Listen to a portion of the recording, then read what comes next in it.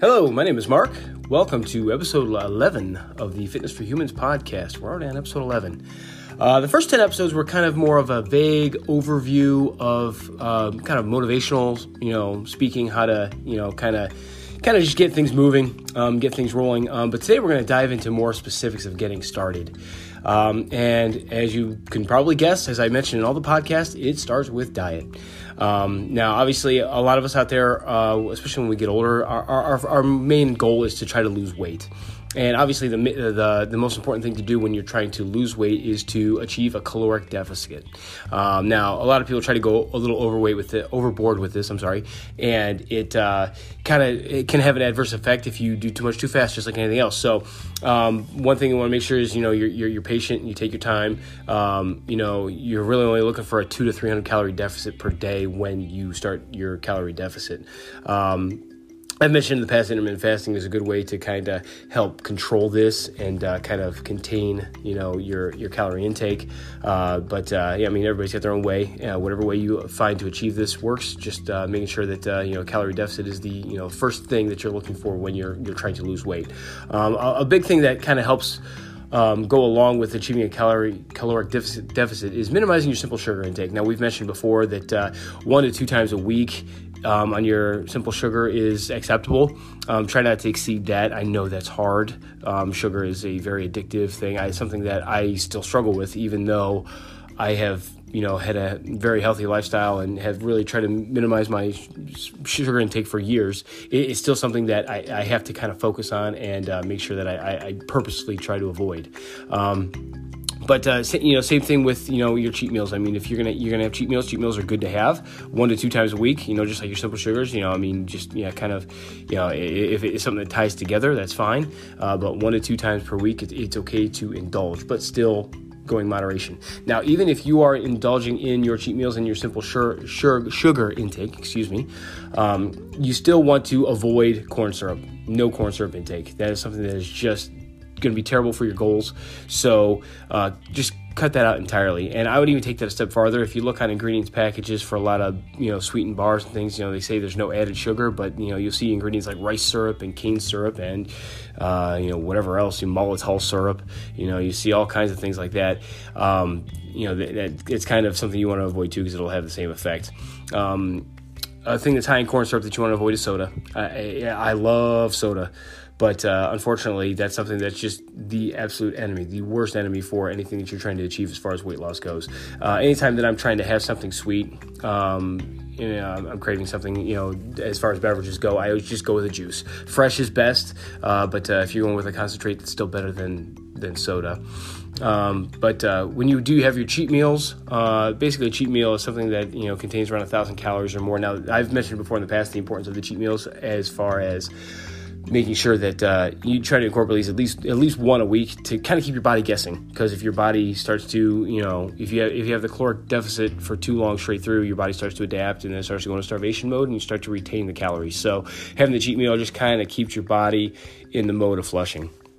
Avoid wheat when possible. It's so modified and it's not good for human consumption. So even when you're having your cheat meals, you definitely want to stay away from the processed heavy breads, heavy pastas. Those things are going to be something that really bog you down, especially when you're trying to squeeze in workouts and have the energy for, any kind of physical activity. I know carbs are important, and I've said before carbs are good, but wheat is just one of those things that is just so genetically modified in this country. And it's not meant for human consumption. It's just not. Whole grains, same thing. The whole grains have higher nutritional value, but you are, really hurting your digestion. Which brings me to my next point. Any way you can aid your digestion would be very helpful. Intermittent fasting is something that's good for your digestion. Making sure you get your MCTs. Coconut oil has MCTs, and it's not something that I really recommend often, but it does contain MCTs. Dairy, another thing that I don't really recommend often, unless you're like eating Greek yogurt, something that's a little bit more simple and less sweetened. Natural sugars are pretty high in a lot of dairy products. But one thing that I find that's helpful is starting with a raw meal every day. Now, this does several things.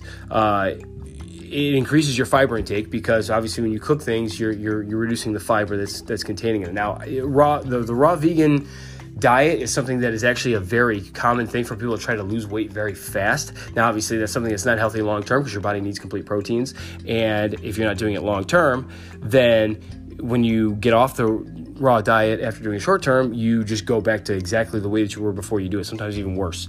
And we'll touch into some of the bad things of losing weight that quickly. But, I definitely don't recommend a raw vegan diet, but having a raw meal incorporated into your diet is definitely beneficial. I've said before in the past, 9 out of 10 Americans don't get enough fiber in their diet, and this is a good way to start your day by making sure you're getting your fiber intake. A good thing about having a raw meal is the living bacteria helps aid in your digestion, so it helps pass things through a lot faster. And ideally I like to do it at breakfast, and the good way to do it is actually I do a lot with smoothies. Actually, I take a banana and an avocado. That is the base for a smoothie that is both vegan and raw, and it is delicious. Now, the avocado can sometimes add a little bit of a green flavor, so if you have to add a splash of vanilla to it to kind of alleviate that, that works. It depends on what else you're adding to this to kind of flavor your smoothie. So if you're using more robust flavors, you may not need to do that, but if you're using some milder flavors, then a splash of vanilla is going to go a long way. Now, the avocado is not only important for the fats and the MCTs, but it is great for the texture. I mean, it gives that kind of fatty taste, almost like you're actually eating dairy. So it kind of tricks you into not knowing that it's vegan. So, I mean, the versatility and flexibility of just these two ingredients alone, as far as smoothies, puddings, ice creams, for raw meals is absolutely outstanding. It's something that I recommend, and you're going to see me incorporate a lot when we start doing our cooking demonstrations. So, yeah, be on the lookout for that as well. But another thing to kind of follow down with anything that you're having as far as your raw in the morning, if you do the smoothies or whatever, just follow it with some black coffee. Now, creamers, terrible. Please do not add any creamers to your black coffee. You're counteracting any benefits you have of black coffee, and still moderation. Coffee is not to be overconsumed. But if you are going to add anything to your black coffee, use your natural sweeteners. Agave, good.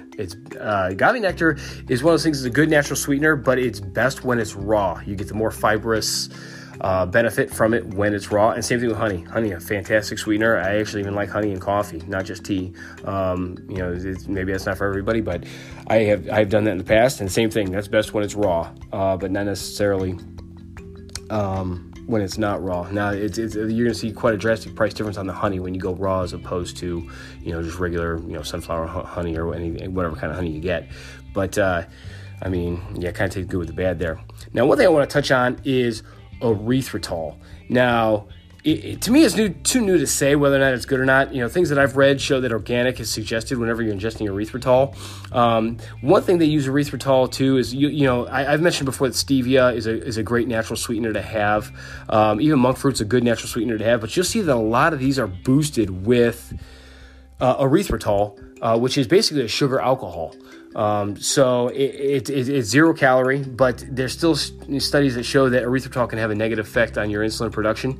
So my suggestion would be to avoid it, at least for now. I mean, I'm not sold on it just yet. It's still kind of, like I said, too new to say. But, it's not to say they can't change my mind or I can't be brought over. But, for now, I would avoid anything that has erythritol just till we know a little bit more about it. But if you're going to have some sort of natural sweetener, I still say that for now. I mean, you're definitely better off to go with erythritol, boosted stevia or erythritol boosted monk fruit over, corn syrup or even simple sugar. So, if you are looking to avoid losing muscle during weight loss, you have to increase your protein intake. Now, a big thing that happens when we lose weight, say we're trying to lose weight, we're trying to trim down, and say we're not working out and we're just watching our diet.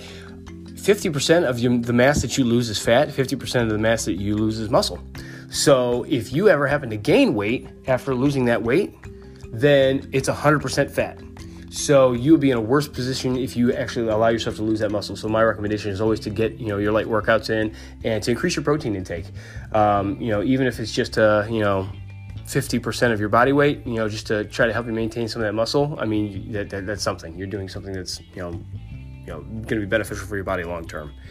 If you're looking to gain weight, you obviously this is for people that are bulking. Now this is not something that I recommend ever. Your doctor would not recommend this ever either. But if you're somebody that is looking to gain weight, you obviously want a calorie surplus, but it's the same thing. You don't want to go overboard and have 8,000 calories in a day. You're looking for a 200 to 300 calorie surplus. And you want to increase your protein intake to 1 gram of protein per pound of body weight.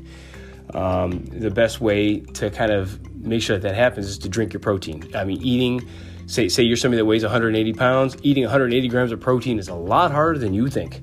And especially, since we've discussed in the past that eating the way we eat our food, we don't necessarily absorb all of what we're intaking anyway. So, drinking the protein is the best way to kind of more efficiently get our protein, as well as making sure that we're getting enough of it.